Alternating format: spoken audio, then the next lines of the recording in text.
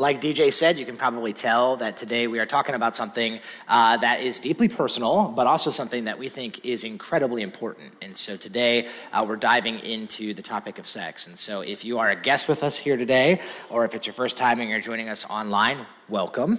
You came on an interesting week, and so we're glad that you're here. This is not something we do every single week, but we are really excited that you're able to be with us. And let me just say too that if you're a child who's sitting next to your parent in this room, you're welcome in advance for the most awkward next several minutes of your life, and so that's going to be good. And no, I'm just kidding around. We actually are genuinely very excited to jump into what we believe is an incredibly important and a deeply relevant topic as we kind of dive in a little bit today to the topic of sex. Now, you might be asking, why are we talking about sex if you're someone who's newer to our campus or if you're new to this whole series? And the reason that we're actually talking about this today is because of the series that we find ourselves in. And so we have been in a series for the past few weeks that's been called Broken Religion. And what we're doing in this series is we're actually talking through one specific passage of the Bible. And the passage that we're looking at is actually found in Matthew chapter 5. And so I would encourage you, if you would, why don't you just go ahead and grab your Bible yet again, if you're continuing with us in the series. And why don't you turn back with me? Let's return to Matthew chapter 5. So this is the place that we're going in the Bible, is Matthew chapter 5. The whole series is really a verse-by-verse study in this passage of Scripture that we're looking at here together. I do just want to mention to you, every week, if you're usually part of the campus here, typically what we do is we open our Bibles and we look at one passage of Scripture and we stay there the entire time. That's usually what we do. It's kind of our typical mode of operation. However, today, and I'll explain why we're going to do this here in just a minute, today we're actually going to bounce around a little bit in the Bible. I'm going to show you a lot of different passages of Scripture, but you don't necessarily need to flip to all those passages. I will put them up on the screen for you, but I would love it if you had Matthew 5 in front of you. And the reason is because Matthew 5 is going to kind of be like home base for us. And so everything that I'm going to be talking about really kind of stems from what we're looking at here in Matthew chapter 5. But here's what we've been saying in this series, Broken Religion. We've been saying that when you look at Jesus' teachings very carefully, and when you look at what Jesus actually taught, what the core of his teaching was, which Matthew 5, we said Matthew 5 contains within it Jesus' most famous teaching. It's his most famous sermon he ever gave. It's called the Sermon on the Mount. And we said when you look at what Jesus actually taught and you double click on it, we said in a lot of ways, Jesus absolutely shatters our preconceived notions of what we tend to think when we think of religion. Said a lot of times when we think of religion, we think of external behaviors. A lot of times when we think of religion, we think of going to church. We think of certain practices that you put in your life. But we said, but when you look at what Jesus teaches, he goes far beyond that. And we said Jesus gets all the way into the everyday, nitty-gritty, personal elements. I mean, he goes all the way down into the heart. In fact, in the series, we said, here's some of the issues. Jesus gets so personal. Here's some of the issues that he addresses in his most famous teaching. And so Jesus is going to talk about anger, and about anger not just on an external surface, but anger that exists inside of our heart and anger that comes in between relationships. Jesus gets so personal, he's going to talk about sex and sexuality. He's going to talk about issues of marriage and remarriage and divorce. Like I said, he's going to get very, very, very personal. Jesus is going to deal with words, how we use our words and how we interact with each other with our words. He's going to talk about fighting. He's going to deal with enemies. And so what we said is Jesus is going to take things beyond religion. He's going to go much deeper than that. He's going to shatter a lot of our preconceived notions that many of us have when we think about that. And so this is actually what we're talking about. So each week we're kind of going through these different topics that Jesus talked on. A couple weeks ago, we looked at Jesus' teaching on anger, and we actually kind of were able to pick that apart a little bit. And then last week, we started talking about the idea of sex. And so we started looking at verse 27, where Jesus begins sort of teaching on issues related to sexuality. And so this week, what we're going to do is we're going to return and kind of have part 2 to this conversation. And we're going to talk a little bit more about sexuality. And so let me kind of tell you what we're going to do and why we decided to have a follow-up conversation. So if you go back to verse 27, I want you to look at this with me again. Here's what Jesus says. So he says this. He says, "You have heard that it was said, 'You shall not commit adultery.' But I tell you that anyone who looks at a woman lustfully has already committed adultery with her in his heart." And so we said, here's Jesus' teaching. And last week we said this is a very radical teaching. Jesus says, you've heard it said, don't commit adultery. He says, you know what the religious law says. You know what the 10 Commandments teach. He says, but I tell you, it actually goes deeper than that. And he says, if anyone even looks at another person lustfully, they've committed adultery. Now, last week, if you were here, we spent the entire time actually talking about lust. And so we talked specifically about sexual lust. What does that mean? And what does Jesus mean when he says this? And how does that apply to our lives? And so we actually talked about that all last week. If you missed that, you can catch up on that. I'd encourage you to do it.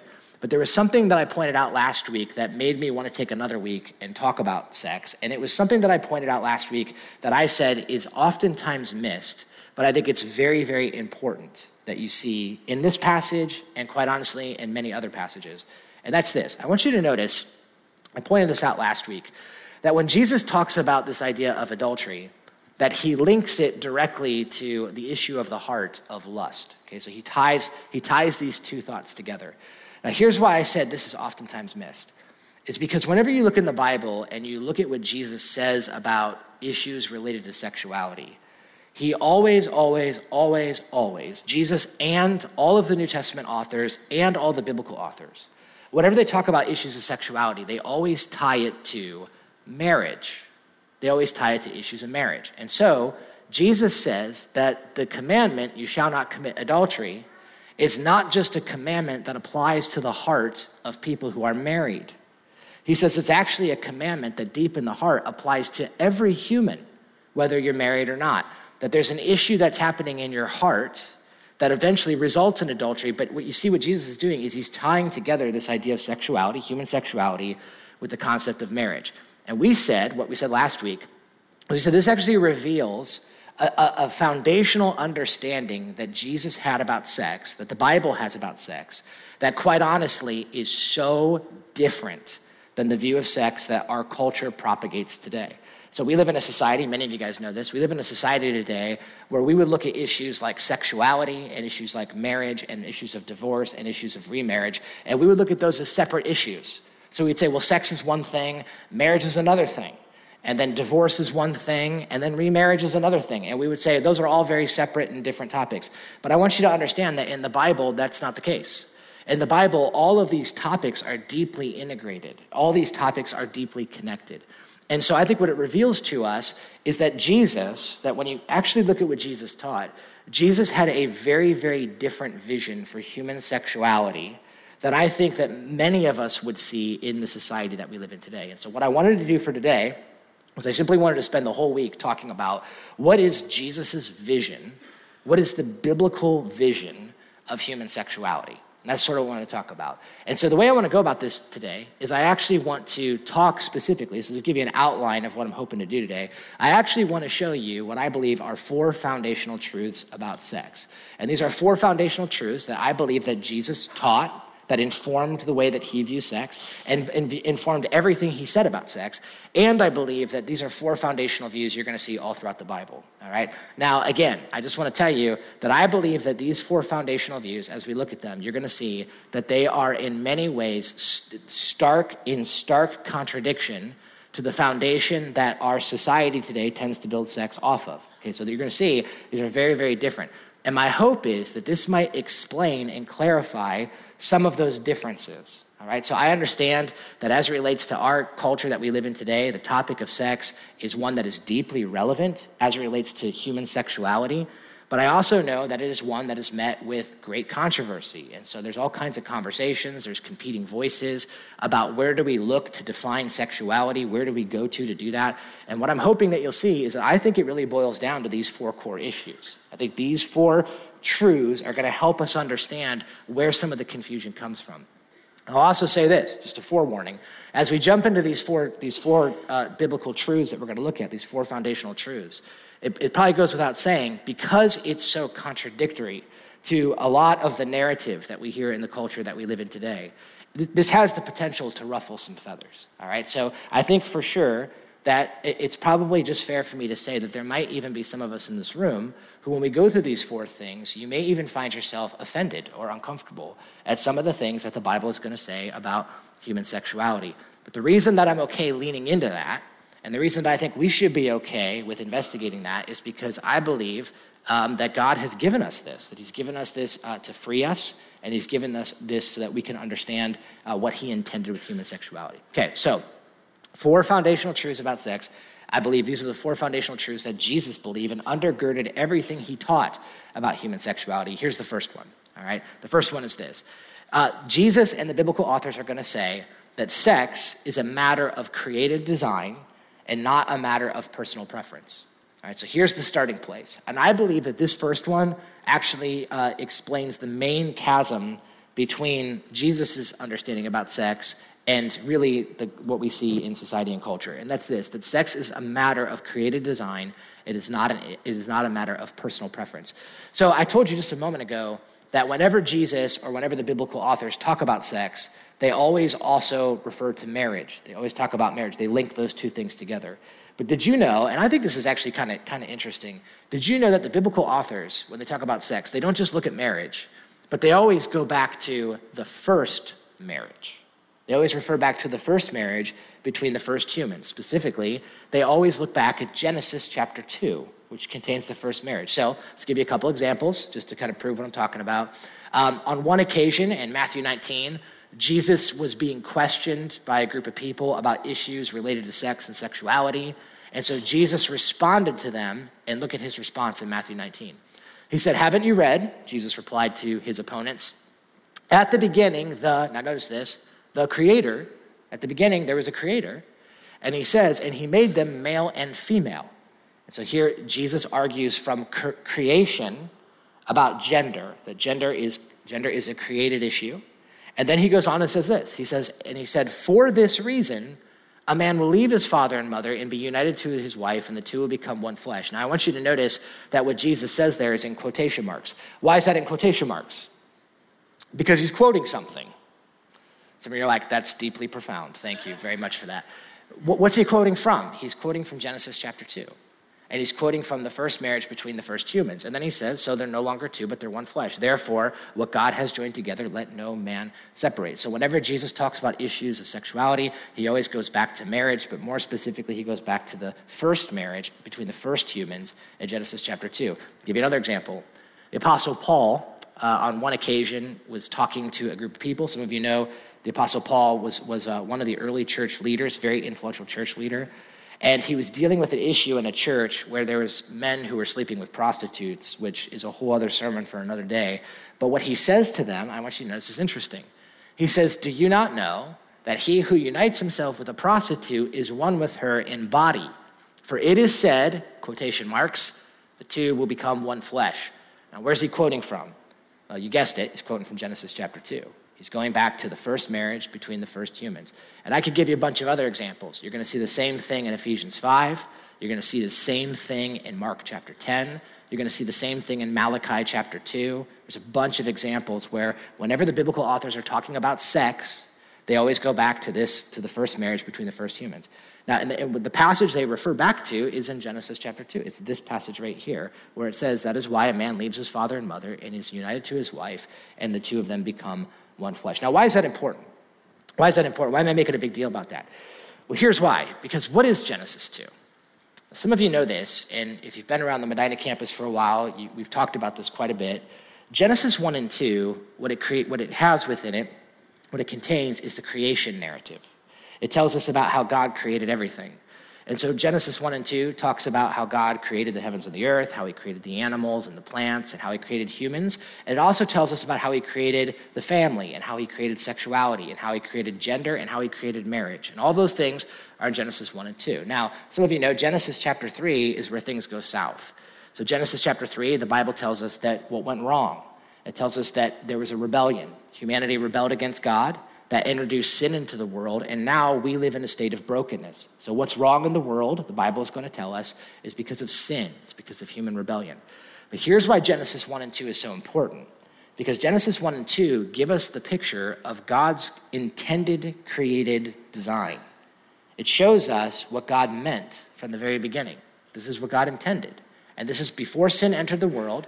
This is what God designed, and this is what God wanted and what he desired. Now, why is that important? Well, because what it reveals to us is that as it relates to sex and marriage, that sex is a matter of created design. It is not a matter of personal preference. In other words, I'll put it this way, sex is not a cultural construct. And so that's something that we're taught today. Something we're told today is that sex is something that is determined by human democracy. We're told that human sexuality is something that's defined by the consensus of opinion. And the Bible's going to say, no, that's not true. The Bible's going to say that if the beginning place of understanding sex, according to the Bible, is not by asking, what do we think sex should be? The beginning place of understanding sex in the Bible is not by asking, what do you think, or what do I want sex to be? The beginning point, according to the Bible, is to ask the question, what did God intend? When God created sexuality, what did he have in mind? When he created it before sin entered into the world, what was the created intention that was behind that? Now, like I told you, this is a very different narrative than what we tend to hear today. That's kind of popularized. And that actually leads me into the second truth about sex, second foundation. So the first one is sex is a matter of created design, not personal preference. Number two would be this. Sex, according to Jesus, and sex according to the Bible, is both very good, and at the very same time, it is very powerful. So when you look at the teaching in the Bible and when you look at Jesus' teaching, you're going to see that they are affirming these two realities at the same time. And these two realities, they do not cancel each other out. Sex is both very good and at the very same time, it is very powerful. Now, why am I emphasizing the word "and" here? So here's why. Because I believe that these two realities about sex, what they do is they actually confront two unhealthy spectrums, two ends of a spectrum of how we sometimes view sexuality. So I'll put it to you this way.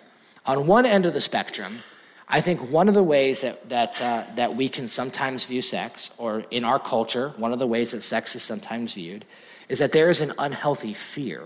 There's an unhealthy fear of sex. And so basically what I mean by this is that there would be some who would say that sex is mainly negative, that sex is mostly a bad thing, that sex is dirty, that sex is gross, that to have a sexual impulse is bad or is sinful in some way. And so basically sex is one of those things that we need to avoid, we need to repress, we need to not talk about, and really the only thing that sex is good for is procreation. So that's really the only reason why you should have sex. Now, this view, I'm characterizing and I'm stereotyping this view. This view, I believe, would be stereotypically held by, at least in our society, by people who are religious conservatives. So this would be people who would say, sex is dirty, sex is bad, God hates sex, and so it's only good for procreation, all those kind of things. I actually really like the way Philip Yancey put it. Philip Yancey is a Christian author. I think he articulated this view very well when he said this. He said this, "I know of no greater failure among Christians than in presenting a persuasive point of view on sexuality. Outside of the church, people think of God as the great spoil sport of human sexuality, not its inventor. In a sex-saturated society, even true believers find it hard to accept that traditional Christian morality offers the fullest and most satisfying life." I think what he's saying is good. I think it's actually very unfortunate. I think it's deeply unfortunate because what happens is when we say that sex is a bad thing or that sex is a negative thing or that sex is a sinful thing or a gross thing, it's an unhealthy distortion of what the Bible actually teaches. I alluded to this last week, but I don't know if you guys remember me saying this, but the biblical teaching about sex, if you actually look at what the Bible says about sex itself, the Bible presents such a barefaced, exuberant, delightful glorying in human sexuality that I'm not kidding you. There are some things the Bible says about sex that would make you blush. I talked about this a little bit last week. I think I alluded to it. There's an entire book in the Old Testament that's called the Song of Solomon. Any of you ever read the book of Song of Solomon before in the past? It is maybe one of the most poetic books in the Bible, but it is so unbelievably sexually explicit. And that book is all about a couple, an engaged couple that moves into their marriage. It talks about their wedding night in detail. It goes on to describe their sex life after.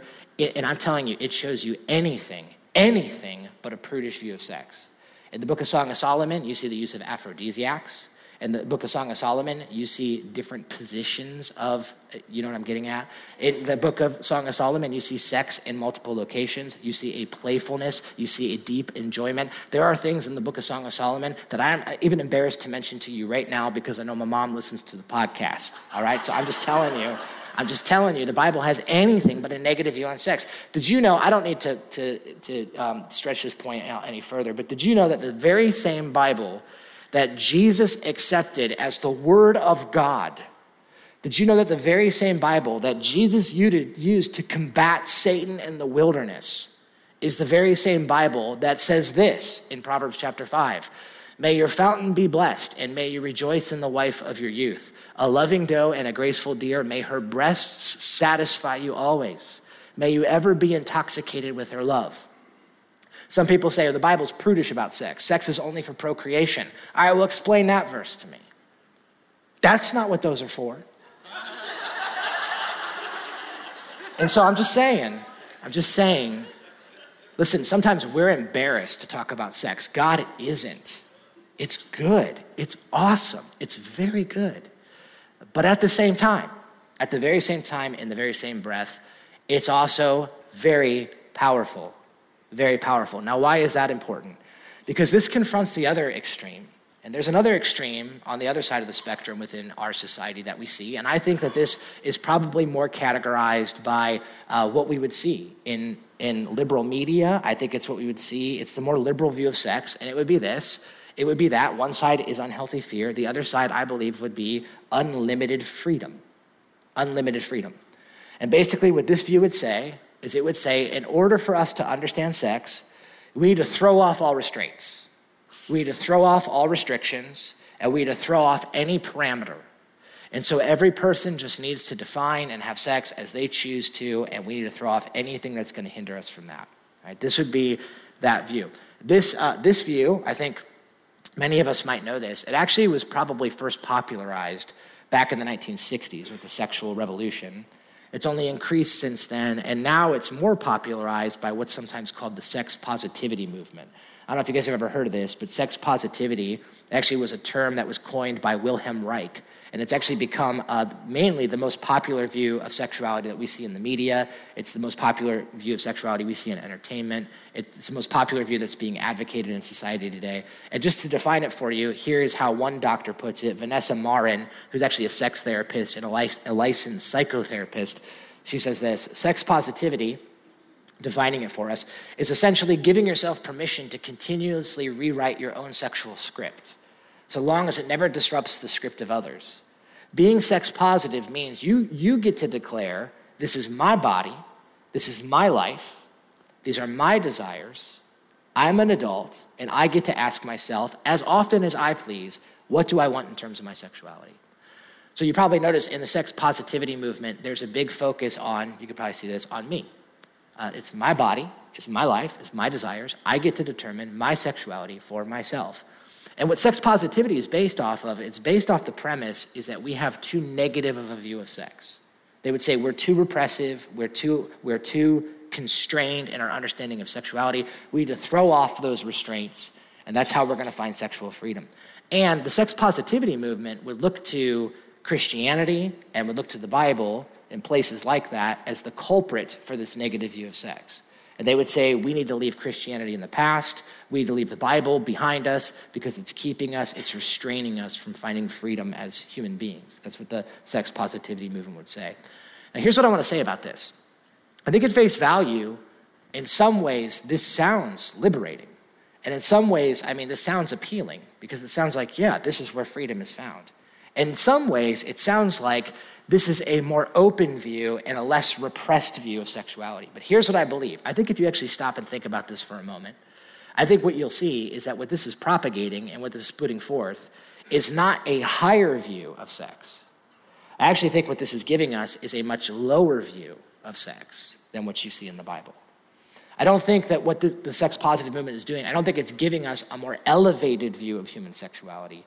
I think it's actually presenting us with a more degraded view of sexuality. Now, what do I mean by that? Because it's denying its power. It's denying the power that comes with sex. I love the way one author by the name of Nancy Pearcey, she wrote a phenomenal book, by the way, that's called Love Thy Body, and it's answering hard questions about life and sexuality. And she's talking about the sex positive movement, and I like what she says. She said this: the same bleak view, that's what she calls it, it's a bleak view of sexuality, is inculcated in even young children. A video put out by Children's Television Workshop, widely used in sex education classes, defines sexual relations, now get this, look at this definition, as something done by two adults to give each other pleasure. That's the definition of sex given to young children in sex education. I don't know about you, but that could be a lot of things to me. That could be board games. That could be back rubs. Right? It's just something two adults do to give each other pleasure. That's all it is. Nancy Pearcey goes on, she says, no mention of marriage or family or even love or even commitment. No hint that sex has a richer purpose than sheer sensual gratification. So I think this presents a much more degraded view of sex. And here's what I think the truth is. I think that when we minimize the power of sex, when we do that, we devalue it, we degrade it, and I think when that happens, it actually has a trajectory to it. So if you sow seeds to a group of people and tell them that sex is just something you do to find gratification, that's all it is. There's nothing more deeper. It's just a physical thing, and there's nothing deeper than that. That teaching is going to harvest something. What you sow is what you're going to reap, and I think it leads somewhere. There's a trajectory to it. And so it's no wonder to me then that the sexual revolution of the 1960s is what really paved the way for the easy divorce culture in the 1970s. And the 1970s led into the 1980s, where you saw the breakdown of the family, where sexuality and marriage were even further divided, which led to the hookup culture in the 90s, which it's no wonder that led to the redefinition of sexuality in the 2000s to what we see today. And what do we see today? I think today we see the pornification of society. We talked about that last week. And I think we see the commodification of sex. What does that mean? Sex is a commodity. It's a commodity. It's just something you do for pleasure. It's a good that you trade with other people. That's what it is. I thought it was actually kind of interesting. Vanity Fair, of all magazines, actually released an article a few years ago, and it was talking about the commodification of sex, specifically as it relates to the hookup culture and dating apps. And they talked about Tinder in specific. And so they talked about Tinder and the hookup culture, and the name of the article was Tinder and the Dawn of the Dating Apocalypse. And in it, they've talked about how in our society today, sex has become a commodity. They talked, for example, about something called Tinderellas. I don't know if you guys have ever heard of that term before, but apparently it's a slang term, and it talks about getting someone to have sex with you before the clock strikes midnight the day that you met them on Tinder. That's what that's referring to. They talk about something called the Tinder King. And the Tinder King is apparently a person who is able to get someone to have sex with them by only using text messaging. No dating is necessary, no conversations are necessary. It's simply just sex on demand is what it is. They talked about how it's affecting us. They talked about how the hookup culture, and I know for us in this room, none of us probably want a vision of sexuality like this, but they talked about where this is leading. And they said, one woman actually said this. She said, it's rare for a woman in our generation to meet a man who treats her like a priority instead of like an option. So I think it's a degrading of sex. I think it's a sad thing that we see. And by the way, let me just say that this whole Tinder's new, but this whole idea that sex is just done for pleasure, that sex is just a commodity, that sex is just an appetite, I want you to know that that's not new. It's actually been around for a long time throughout history. In fact, even all the way back in the Bible times. Did you know that there was a group of people called the Corinthians? And the Bible's going to tell us the Corinthians were just like sex-crazed people. It was like, and there's a church that was there that was a sex-crazed church. It was like Christians gone wild. It was nuts in Corinth. And Paul's writing to the Corinthians, and he's confronting their view of sexuality. And one of the phrases that they used to have in Corinth was this. They used to say this: food for the stomach and stomach for the food, and God will destroy them both. It was like a saying that they had. Food for the stomach and stomach for the food, and God will destroy them both. And basically what it was is it was their sex ethic. This was their sex ethic. And basically what they were saying was, it's an appetite. It's like an appetite. Food for the stomach and stomach for the food. One day you're going to die. It doesn't matter anyway what you do with your body. And so just live it up, because all that matters is your soul. That's what they taught in Corinth. And I think this is interesting because in many ways, I was actually talking with someone about this. Did you ever notice, I thought this is so crazy. Did you ever notice, this is like 2,000 years old, but did you ever notice how today, how even in our music, we have this way of relating sex in a not so subtle way to food? Did you ever notice this? And so like what's that new it's not that new, that Harry Styles song, Watermelon Sugar? Watermelon Sugar, what's that about? Come on, sex, right? Or the Milkshake song or whatever, that's like so clearly not about milkshakes. Or if you're old school, Pour Some Sugar on Me by Def Leppard. Did you guys know this? I didn't know this. There's actually a really popular podcast about women talking about sex. It's called Girls Gotta Eat. Girls Gotta Eat is what that's called. And did you also, I thought this was weird, did you also notice that it's always like junk food. It's never health food. They're not like, I need to give me some kale. Like that's never done in those ways. But there's nothing new about this. Sex is an appetite. You gotta eat, gotta have some food. Paul says, no. Paul says, no, that's not true. Paul says the body is not meant for sexual immorality, but it's meant for the Lord. And the Lord is for the body. Paul and Jesus are gonna say this. They're gonna say, no. Sex is not just physical. Sex is not just an appetite. It's so much more powerful than that. It's so much more powerful than that. And listen, here's the thing. I don't think I need to convince you of that. I think it's like the most obvious thing in the world. I think all of us know this. Sex is so much more powerful than just a physical act. It's so much more integrated. And listen, I don't mean to unnecessarily stir anything up here, but let me just ask you a question. If sex is just physical, if it's just a commodity that you trade, then why is it that for so many of us, that for most of us who are here today, our deepest regrets and our deepest points of pain that we have in the past are as it relates to things that we've done sexually? Why is that? If it's just physical, if it's just like playing checkers with somebody, why is there such regret behind it? What about this? Why is it that when a person is abused sexually, or when a person is raped, that is so much more psychologically traumatizing than if someone just gets beat up? If it's just physical. Why is that? I mean, I got in a fight when I was in elementary school. Kid punched me in the mouth, I punched him in the mouth. I'm not going to counseling for years to try to unravel the effects of that on my life. But why is it that when someone that same age experiences some sexual activity that it has listen, we all know this, it's more than physical.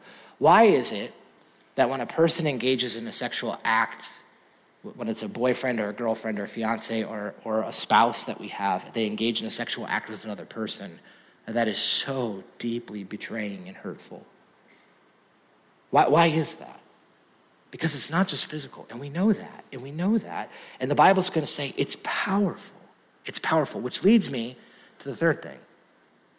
Jesus is going to say sex is a matter of created design, not personal preference. It's both very good and it's very powerful, and because of that, sex is designated for a specific context and for a specific purpose. Sex is designated. It's supposed to be put in a very specific place because it's so good and because it's so beautiful. Why do the biblical authors always go back to Genesis chapter 2? Here's why. Because Genesis chapter 2 reveals to us the specific context that sex was intended to occupy. And what was that? It's marriage. It's the first marriage between the first humans. Genesis 2. That's why a man leaves his father and mother and is united to his wife, and the two become one flesh. Now, every biblical author, including Jesus Christ himself, is going to say that this is talking about marriage. And here's what I think is interesting. This is not just a picture of the first marriage between the first humans. This is also a pattern of all marriages as God has designed them to be. Commentators will point out that marriage in the Bible, as God has created it, always has three elements to it. Marriage is comprised of three elements. It's like three legs to a stool. You could think about it that way. And what are the three elements? You see them right here. The first one is this. In marriage, there is a leaving. There is a leaving. It says, for this reason, a man's going to leave his father and mother. I think what that's communicating is it's communicating the element of responsibility. There's responsibility now. A man's going to leave his family of origin. He's going to move out of his parents' house. He is going to detach himself from his family. There's a leaving that's in place here. I'll tell you something else I thought was interesting. I don't know if you guys ever noticed this before. This hit me for the first time this past week. Isn't it interesting that in Genesis chapter 2, it says that the man is supposed to leave his father and mother. Adam had no father and mother. And so this obviously can't just be talking about their marriage. This has to be talking about all marriages that God intends. And so it says that there's a leaving. There's also a cleaving, or here it says uniting. Some of you have old school translations. I actually like the way the old school translations say it. They say it this way: for this reason, a man will leave his father and mother and cleave to his wife. And I like that word cleave. I just think it's kind of fun. It's not a word we use very often. But cleaving or uniting is actually the Hebrew word that literally means to be glued. What's that talking about? Well, I think the leaving is talking about responsibility. The cleaving is talking about commitment. It's talking about commitment. It's talking about, here's the word for it, it's talking about a covenant. It's talking about making a lifetime commitment to another person in which you're saying exclusively, one man and one woman, this is saying, I am committing to you for better or for worse, in sickness and in health, richer and poorer, to be your spouse in the future, no matter what comes until death does us part. That's the idea. It's a deep, binding commitment of exclusivity. That's what it is. And so marriage has that, and then the last thing that it has, and it's always last, there's a leaving, there's a cleaving, and then there is what I call a one-fleshing that happens. And some of you are like, what's the one-fleshing? You know what that is. One-fleshing is sex, baby. That's what it's talking about. That's what that is. Now, there are people who have been like, well, I thought that one sex was talking about having children. And I don't know why they say it that way, but they do. And I think, I actually think that, some people would say that this is talking about having a family. The two become one. You have a child. That's the one flesh kind of thing. But I want to tell you that I don't think that's the case. I think it leads to that. But I think this is talking about sex. And you're like, why do you think that? Well, I think that because of 1 Corinthians, actually. In 1 Corinthians chapter 6, the Apostle Paul looks at these guys who are sleeping with prostitutes, and he says, stop making yourself one flesh with them. And what's Paul saying? Stop having kids with prostitutes? No, he's saying stop having sex with prostitutes. And so what this is referring to is it's referring to human sexuality. Here's what I believe. I think the Bible is saying, look, because sex is so good, and because sex is so powerful, there's only one container that is designed by God that he has created for it to contain sex in a healthy way. And it's marriage. And it's marriage. I'll put it to you another way. Sex is a way of saying to another person, I belong totally and completely to you. That's what sex is communicating to another person. I'll put it another way. We were never intended to have physical oneness without it being accompanied with whole life oneness with another person. Marriage is the only container that can keep sex in a healthy way. Or I'll put it one more way to you, just another way to make it super clear. I'll put it in Top Gun terms. You guys remember the original Top Gun? Some of you are old. So I guess they're remaking it, which I think is a bad idea. But the original Top Gun has one of my favorite quotes of all time. You guys might remember this, where Captain Stinger says to Maverick, he says to him, son, your ego's writing checks your body can't cash. Remember that? I like that line a lot. So I think as it relates to the Bible's teaching on sexuality, the way, if I was to put it in Top Gun terms, I think what God would say is, in sex outside of marriage, your body is writing checks that your commitment can't cash. I think that's the idea. It has to be followed up with a commitment. So Tim Keller, who's an author and pastor in New York City, puts it this way. He says, you must never get physically naked and vulnerable with someone without becoming vulnerable in your whole life. You must not become physically vulnerable and hold on to your independence. You must become legally, economically, socially, emotionally, in every way committed. You must give up your independence. And if you do that, if whole body giving is done in a context of whole life commitment, it will result in deep soul nurture, in deep personal transformation and completion. Sex inside of marriage is beautiful. It's like blowing on the flame of blowing on the embers of a beautiful flame. But outside it can be so damaging, which leads me to the last thing. And that's this, that sex is destructive. It's so destructive when it's outside of its intended context. It's so destructive. I think understanding this last point, I think is so critical to understanding so many of the misconceptions that people have about what the Bible teaches about sex, is understanding this last thing. Here's what I think all of us know. The more powerful something is, the more dangerous it can be. The more powerful and more beautiful something is, the more potential it has to be dangerous when it's being misused. One of the most famous illustrations that's used about sexuality in Christianity, and it's probably an illustration that's been overused, but I think it's been overused for good reason because it's an awesome illustration. And you guys have probably heard it before, but it's fire. I think fire is maybe one of the best illustrations. If I asked you, is fire good or bad? That'd be a confusing question. Because you'd be like, well, it depends, I guess. What does it depend on? The context. Like, I'll give you an example. I love bonfires. Love them. Love bonfires. I love them in a fire pit. Love hanging out with my friends. Love cooking up s'mores. It's one of my favorite things. I love a fire in a fireplace. Love it. In the house. Brings warmth. creates a great atmosphere. Like the smell of it. I love having a fire in the fireplace. I like fire on a grill. Love cooking up brats, burgers, whole thing. Love it. I don't like fire in my closet. I don't really like it on my pants. I certainly don't want it in my kid's bedroom. Now you're like, what, you hate fire? No. I hate when fire is misused, and I hate when it damages things that I love and things that I care about. That's the thing. Now, why is it that Jesus and the biblical authors sometimes say such extreme things about issues related to sexuality? Why does Jesus say, like in our passage in Matthew 5, why does Jesus say, I tell you, anyone that looks lustfully at a woman's already committed adultery in his heart? And then why does Jesus say, we talked about this last week, if your right eye causes you to stumble, gouge it out and throw it away? Why does he say, if your right hand causes you to stumble, cut it off? Why is he so extreme? Now, by the way, if you're a guest, some of you are like, what is that all about? And we talked about that last week, and so I would encourage you to check that out if you missed it. But why is Jesus so extreme? Is he like, sex is bad and evil, run, get it out of your life, sex is dirty? No, that's not it. What Jesus is saying is sex is beautiful, sex is wonderful, but outside of its context, it can be so damaging. Did you actually know the Bible has a word for sex out of context? And do you know what that word is? I'll actually show it to you. Jesus uses it in the very next passage. Look what he says next. He says, it's been said, anyone who divorces his wife must give her a certificate of divorce.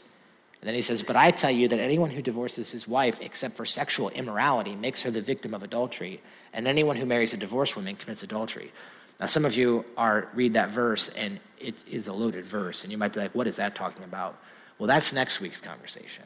So we're going to talk a little bit more about divorce and remarriage, and we'll talk about that passage.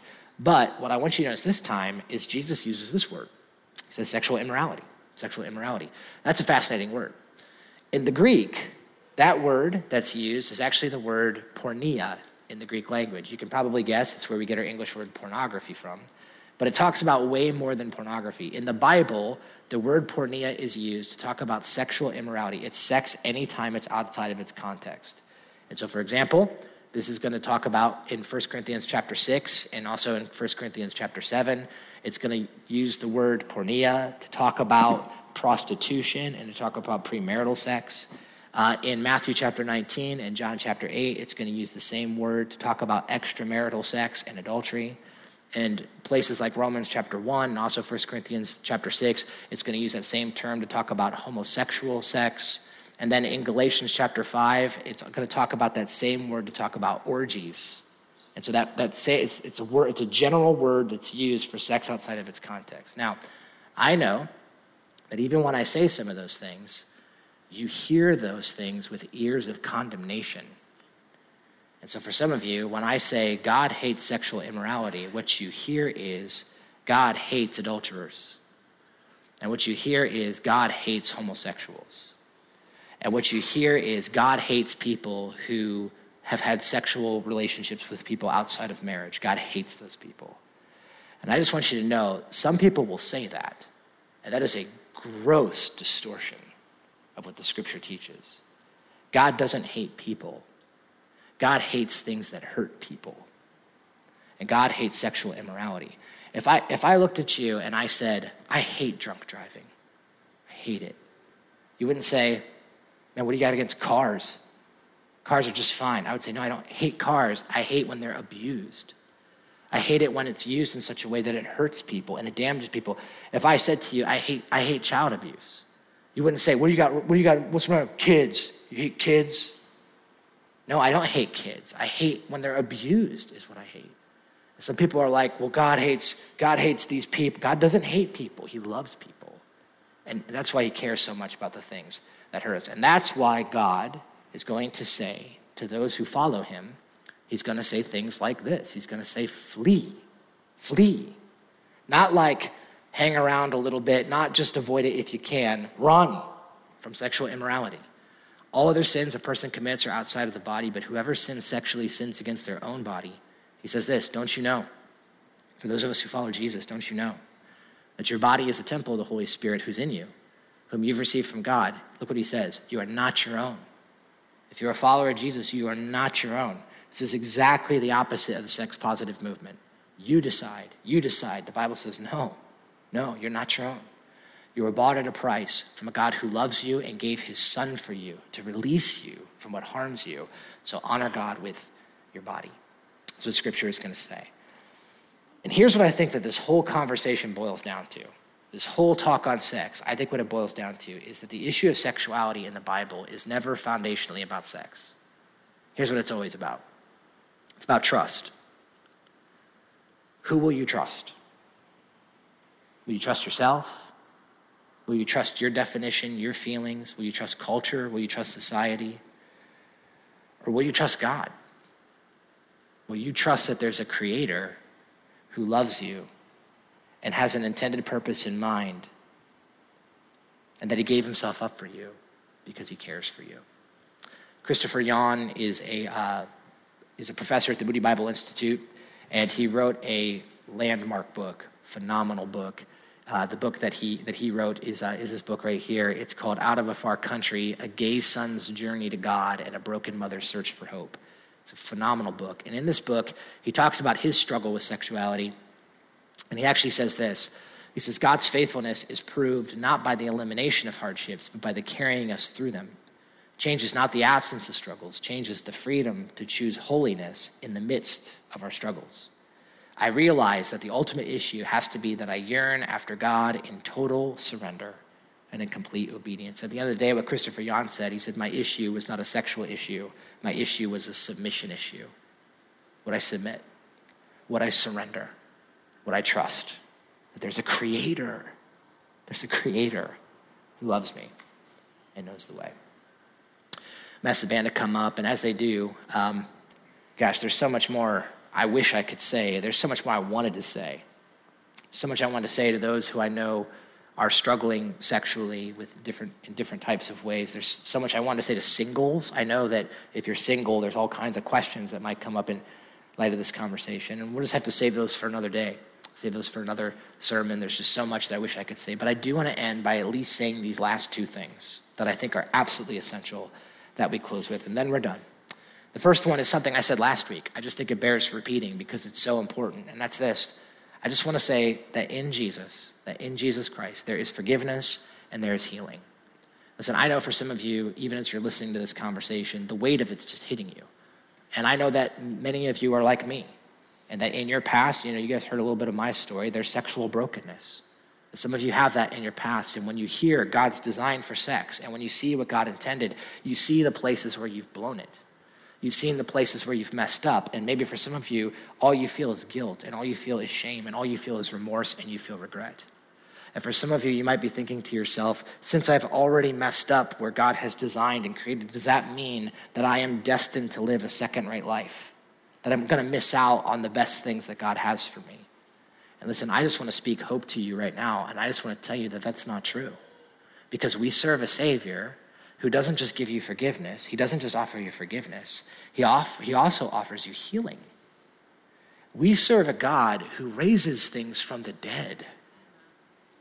And so if you have broken and dead sexuality, you can invite Jesus in and not just experience his forgiveness, but watch what he can do in resurrecting the broken and the dead things in your life. And so listen, for some of you, maybe even right now, you're feeling that. I just want to tell you, turn to him. Turn to Jesus. He loves you. I was thinking about the woman caught in adultery. Some of you know the story. John 8. There's a woman who was caught in sexual adultery, and there was a group of people who took her out to stone her to death because that's what the law required. And so as they were preparing to do it, Jesus comes in. And Jesus steps into the situation, and he sends away all of the accusers, and then he looks at her, this woman, and he says to her, where are your accusers to condemn you? She says, there's none. And he says, neither do I condemn you. Neither do I condemn you. And Jesus offers her a second chance. And Jesus looks at her and forgives her in the midst of her brokenness. I believe it's available to anybody. But then I also want to say this, and this is the last thing, is that forgiveness does not mean that we stay in sin. We got to be very clear on this. Forgiveness does not mean that we stay there. Forgiveness is the way out. That very same passage, Jesus looks at the woman, says, I don't condemn you. And then he says, now go and leave your life of sin. See, Jesus doesn't condemn the woman, but that doesn't mean that Jesus commends every lifestyle. Jesus forgives, but it's because he's offering us freedom in that forgiveness, not to stay in our sin, not to stay in our brokenness, but to be released from it. Listen, we talk about this at Grace all the time. All of us are broken people, all of us. Some of us are sexually broken. Others of us are broken in different ways. We're all broken people. And we're coming to Jesus as a community of broken people to let him transform us and resurrect him. And so here at Grace Church, we understand we're broken people. We don't deny that. But just because we are broken people doesn't mean we should be content being broken people. Returning to Jesus to heal us. So listen, for some of you, I'm just going to tell you this. For some of you, you need to repent. You do. For some of you, there's a sexual pattern in your life, and you're someone who claims to follow Jesus, and it's persisting in your life. And I'm just telling you, you need to repent. And you need to turn away from it, not because God hates you, because he loves you, and because it hurts you. For some of you, there may even be a lifestyle you need to denounce. That's not a popular thing to say. But I believe that Jesus loves you, and that he cares for you, and that he saves you, not just to forgive you, but to lead you into freedom. So for some of you, right now, you're cheating on your spouse. Right now, you're deep into some porn habit. Right now, there is sexual brokenness that exists, and you're going on and coming to church and praying to God, and I'm just telling you, you need to repent and turn away from that life and enter into freedom that God has for you. Some of you need to delete some apps that are reinforcing a lifestyle that's not healthy for you. Some of you are engaged in a party scene in a way that does not honor God. I just want to tell you, and I'm telling you this, it's not popular. I'm telling you this because I love you, and because Jesus loves you, and because he created you, and because he knows the path to life. So would you take this next period of time, would you talk to God, just deal with him on this stuff. Ask him what you need to do. And then for some of us in this room, listen, for some of us, we need to intercede. Would you take this time to pray for other people that you know right now? That God would break in, that he would intervene because he loves us. Let's pray. Well, Jesus, I want to say thank you that you've given us words that bring life. Your word is a double-edged sword. It cuts, but it gets all the way down to the heart of the matter. And Father, I just know that we live in a moment right now where I can so clearly hear echoes of Genesis chapter 3. There's just a lie. The lie that to find freedom, and the lie that to find flourishing in this life, that we have to run away from you instead of to you. And God, it's a lie. And God, there's some of us who are believing this lie. So Father, I pray that you let your people go. Please. Lord, we are in a sexually broken time, and we desperately need your resurrection power to change us. Thank you, God, that you've given us forgiveness. Thank you that you've given us your Son, the proof that you love us and the proof that you're for us. And I pray, God, that you would help us to not turn away from you, but to turn to you, to find freedom and to find life. And so, God, I pray you'd work in the hearts of your people here this morning. I pray you'd challenge us. I pray you'd change us. And we ask these things in Jesus' name. Amen.